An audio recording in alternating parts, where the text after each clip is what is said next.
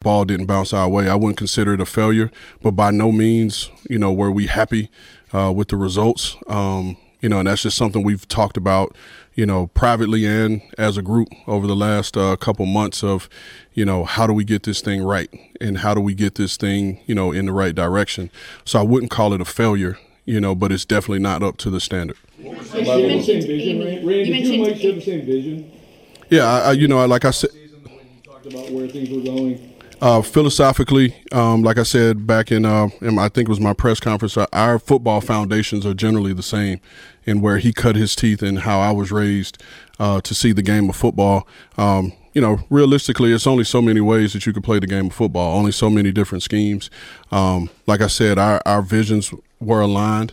We saw it a lot the same, and we worked well together. So where's the disconnect, I'm sorry, Buck, I guess what I meant there was in terms of where the franchise was, rebuild versus, still trying to win another year.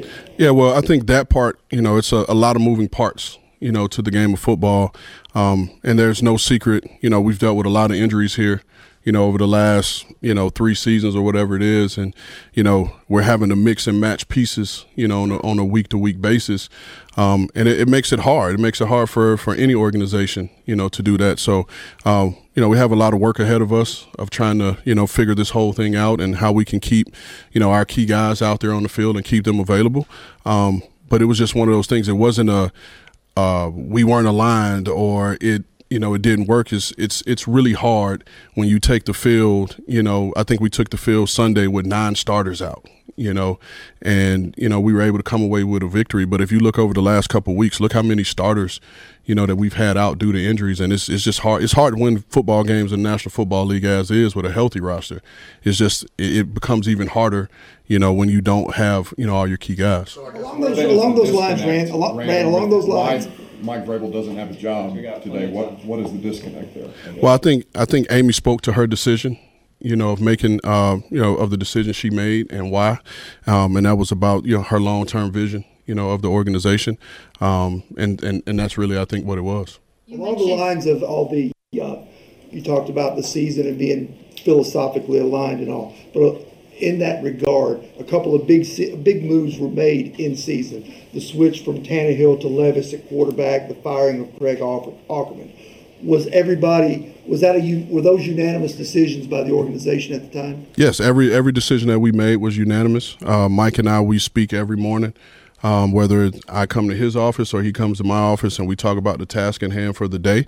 When we got to the point of making the move from Ryan, at that time when we made the initial switch, Ryan was injured.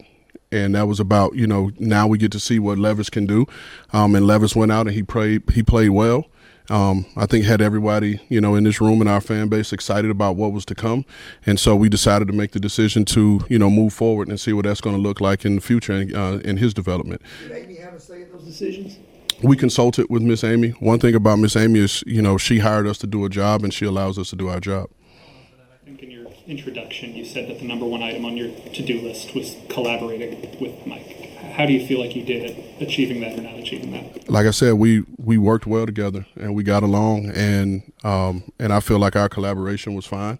And so again, whether it's in that given time when I spoke to the press conference and I said I wanted to serve Mike, serve this coaching staff, that's going to be the philosophy moving forward. No matter who our next head coach is, who our coaching staff is, our job in personnel is to serve them. And to provide them with players, that they want to coach and that fit their scheme, and I think that's the nature of the position. The general manager position isn't like what it used to be. I think back in the day, the GM ran the business side. He did everything, and this is more the philosophies of you see these teams that are still playing, they're more in the collaborative, sphere of both the head coach and GMs working together. Video, Amy said that some consideration at least was given to a trade of Mike Vrabel. Can you elaborate on that? And was he ever directly asked if he would be part of a trade? I don't know the nature of his conversations with Miss Amy about him being traded. I do understand the question about a trade. It's just not as simple and cut and dry, and you look over the history of coaches being traded, it's just not a lot in recent times. And when you say recent times, I know Sean Payton was just traded for, but he was out. And New Orleans had a coach in place. But there's also league mandates and rules that you have to follow, before you can execute a trade. And, you have the partner, if you will, would have to go through an exhaustive process and meet the Rooney rules and all those qualifications. And before we could even start interviewing, we have to have an opening. And so it just prolongs our ability to get the next and best head coach in here. What's the process going to be like in hiring a new coach, and who will be involved in that? So we're going to, hit the ground running. Obviously this is, I'll give you a little, just to go back a little bit, I just finished meeting with our operations staff, our support staff. I met with each assistant coach individually. Didn't want to do one big fell swoop of, talking to those guys. I wanted to give those guys individualized attention. And so that way they can ask questions that they might want to ask about themselves specifically. So made sure I made the time to go around and talk with each one of those guys. But we're going to run an exhaustive process to find our next head coach. And it's going to involve, a lot of people. Obviously I'll be a part of that. Miss Amy will be a part of that, and others. But we want to, make sure that we're getting the right people in here. I think it's going to be well documented, and I know you guys will, do your due diligence and, let us know what you think of every candidate, that comes out. But we also have to make sure that we're getting the right people in here, and people that everyone in this building, wants to come in and work for. How did your collaboration determine that the group of offensive linemen that were on this team this year was sufficient to protect the quarterback and to create a run game? No, I was obviously one of the voices of it, and I know that's an area where, we didn't play as well. And we need to continue to look for ways to improve that, and we will. And that'll be, a part of the process as well. But one thing I will say, about that offensive line position isn't always about the individual. It's about the sum of the parts. And we had a lot of injuries there. That was one of the positions that we had a lot of injuries. And so moving guys around, guys like Dylan Radins playing guard, playing tackle, moving guys around, we weren't able to create that cohesion, amongst the group. If you look at some of those great offensive lines back in the day, the Denver Broncos line back in the, in the late 90s, and, the Hogs in Washington, those guys had cohesion. Those guys worked well, together, and we just weren't able to keep the same five guys on the field consistently. You think the group was good enough if it was healthy? I think the group could have played better if it was healthy and played together. Again, we're going to always look to add, competition. And, trust me, we didn't go into it feeling settled at any position. We're always looking to add. And, throughout the summer, we were able to add other pieces and work out players. Some guys we weren't able to agree to terms with that probably could have helped us. But through that, we were able to, find a Chris Hubbard and guys like that. So, the name of the game in this business is keeping the quarterback upright. And we didn't do a good enough job of doing that. And I definitely had a part in that. And so that will be one of our top tasks. Sorry. And what are the 2 or 3 characteristics that you're going to look for in the next head coach? In all fairness, I don't want to, go into that right now specifically. I promise you, at a given time when we're, up here, introducing the next head coach, I'll go into that. But I think right now it's best for us to keep that tight, amongst ourselves as we go through our process. Is it though to make sure that you are getting a coach that is going to be able to work with what seems to be the future of your franchise and quarterback, Will Levis, to make sure that that is right more than anything, if this is the guy you're moving forward with as your quarterback? So, I think all positions are important, and I get the nature of the quarterback position and what it means to not only our franchise but to the league as well. I share with you guys, before Levis's first start, and that became like a mantra, for me to tell him, I told him you don't have to be number one, you just have to be number one of 11, and so we're not going to make our whole search about Will Levis. We have other guys on this team that are going to require coaching. They're going to require development. But we will bring someone in here that's, sees it the same way and is more than willing to work with him. It sounds like you were not present in the room when Amy talked to Coach Vrabel this morning of his firing. How much is that true, and how much say did you have in the final decision to part ways with Coach Vrabel? No, I was not in the room when the news was delivered. And these things are ultimately, Miss Amy's decisions. I think organizationally structured, we both report to her. And I know they've always had their one-on-one conversations, as I have, with her throughout the year and just throughout, my time being here. So no, I wasn't present. But that's just the way it is. Did you have any input at all? And what's your understanding of why Mike was fired? Well, like Miss Amy said in her statement, it's about her long-term vision, of what she wants the organization to be, and how she wants to move this organization, forward. How did it work for nobody to have final say? It worked fine. Because again, I think we've talked about this before, with this group, I see that as a ego driven part, that can create dissension, and that's the his guy, my guy, type of conversation. But again, there was never going to be a player brought in here that we weren't in agreement with. Was it part of your agreement in the collaboration that Mike would face the music on everything difficult through the season, and that you would be as invisible as you were?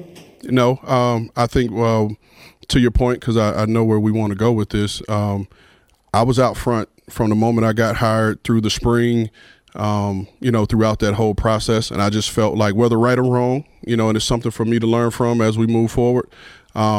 I just felt like the fall should have been about, the players and the coaches.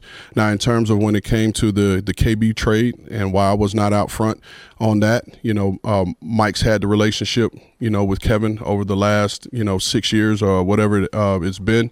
And we felt like it was best for him, to go out front and handle that. By out front, you had a few press conferences. What's out front? When you say I had a few press conferences, are we talking in the spring or the fall? Spring and the fall. No, I was out front in the spring because that's roster acquisition time.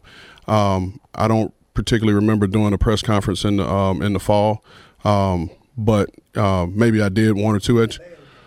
Yeah, again, Paul, this is my first year on the job, and I've had thoughts and processes that I thought would work best moving forward. And I'm not here to say, again, like I said, it may not be right or wrong, and it's something that I need to evaluate moving forward and do a better job of connecting with the fan base.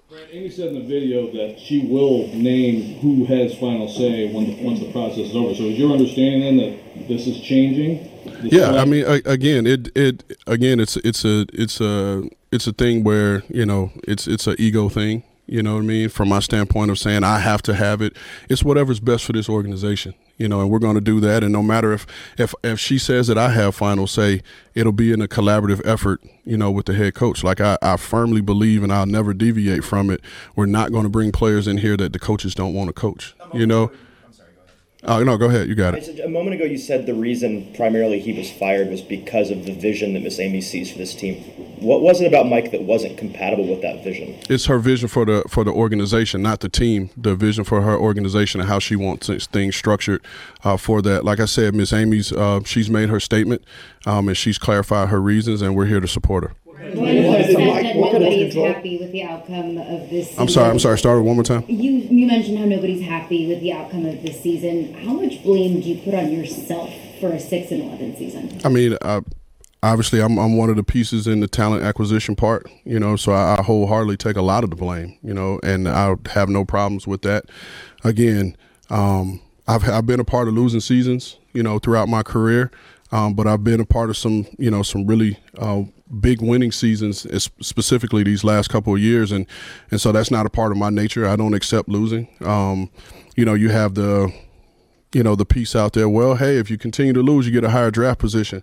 I don't give a damn about a draft position. I'm here to win football games, and that's what I'll ultimately be judged on. What kind of timeline ran on wanting to get a new coach in place? Well, again, we have we have to go through league protocols and mandates that we have to meet as the people who will be new to the hiring process, from a DEI perspective that we have to go through. So once we, handle that part of the business, we'll get started immediately in terms of who we want to sit down with and, again, start immediately. Anticipation that they might make a change, Ran? I mean, you can speculate, you know what I mean? And, again, Mike and I, we had, private conversations yesterday as we met with players, as we met with the players in one-on-one. But, I mean, you guys do a good job of keeping everybody informed, you know what I mean? And so it's something that you have to, when you see it, you have to give it a thought about what it is. And, again, it's unfortunate that we're sitting here today, having that conversation. I'll be honest with you, man. It's, going down and meeting with the coaches one-on-one, and individually. Some of these guys that, they're damn good ball coaches, and we're having this conversation under these circumstances. It's not easy. Again, like I said, after I face you guys' questions, I have to go home and answer questions. Some of you guys have seen my kids around. My daughter had a close relationship with Mike, so I got to go home and answer these questions as well. So these days are never easy. Did Mike want more control in the process, or at least a different structure set up? We never had those conversations because Mike was a part of every meeting that we ever had in terms of talent acquisition. The way we did things last year, from the moment I came in, we had a free agency meeting with the scouts, and we were all in there. We had a meeting with the coaches. We were all in there, same thing for the draft process. So, again, no player came through here that our coaches did not see. How much of your talent acquisition? It's football. It's football, and it's 74 car crashes, a day. Right. And Paul, that's a part that we have to figure out. We really do, and we have to spend the time to figure it out. Todd Torricelli and his staff, they do an excellent job of getting these guys back as soon as possible. And that is something, is because it's something that's persisted over the last 3 years. And so we have to, pay attention to that. And we will do that as we go through this process, with the next head coach. Will staff members or coaches be retained? How do you go through that process of, maybe bringing anybody back? So, like I spoke with the coaches today, my plan is to present our coaching staff, to the next head coach and give him the ability to interview any of the guys on our current staff if he sees so, and go from there. If he needs, advice or input from myself and from anyone here, we'll do that. But I have, a ton of respect for those guys, and, I kind of let you guys in on, the nature of my conversation with them. I let every coach know I appreciated the work that they put in, developing our guys, and that I wouldn't stand in the way if between now and the time we hire the next head coach, if an opportunity came for them, to continue to feed their family. Again, would love for the next head coach to consider some of the guys, because we have some talented guys on this staff, but that'll be, at the discretion of the next head coach. How much of the talent acquisition process that you and Mike did together last offseason was rooted in a multi-year vision? And with Mike no longer being a part of that process, how much does it pivot how your roster internally looks moving forward? Yeah, I mean, you always, when you're acquiring specifically younger guys, draft guys and some young free agents, it's a long-term vision. We talk a lot about it in the draft room of, hey, this guy may not be ready year one, so that's a part of it.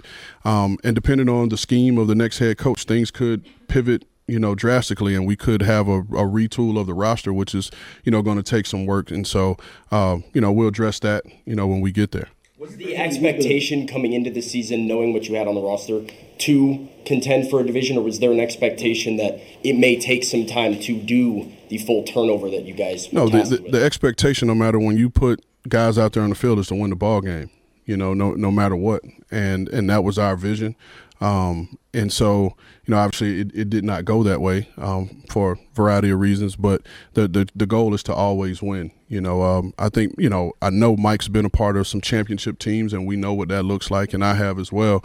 But, we're going to moving forward, we're gonna work diligently to make sure that we're gonna put the best product out there on the field. You talk about collaboration, Ran. Isn't it important ultimately to have somebody have the final say on things like the 53-man roster? Again, I don't think I understand that, and I can see where it works. But again, we all have to be aligned. On that. It's my job, it's Chad's job, it's A-Rob's job, it's all of our directors and scouting's job to identify the players that fit whatever it is we do schematically, and then present that to the coaches. And the coaches have to, want to coach this guy. And so it's no matter who has the final say, it's going to have to be, a collection of talent that makes that work. When it comes down to, there's a difference, there's a difference of having 53-man control versus 48-man control on game day, and those are two totally different things. And so, the coaches know what they need, to execute their game plan on game day. Why when you drafted an All-America left tackle, did the organization never look at him at left tackle as you struggled at left tackle? Well, I think the goal for Peter was to be the left guard, and and moving him around, moving him from a new position to a position that he hadn't practiced, I don't think it was advantageous in his development and his growth, because he was learning a new position.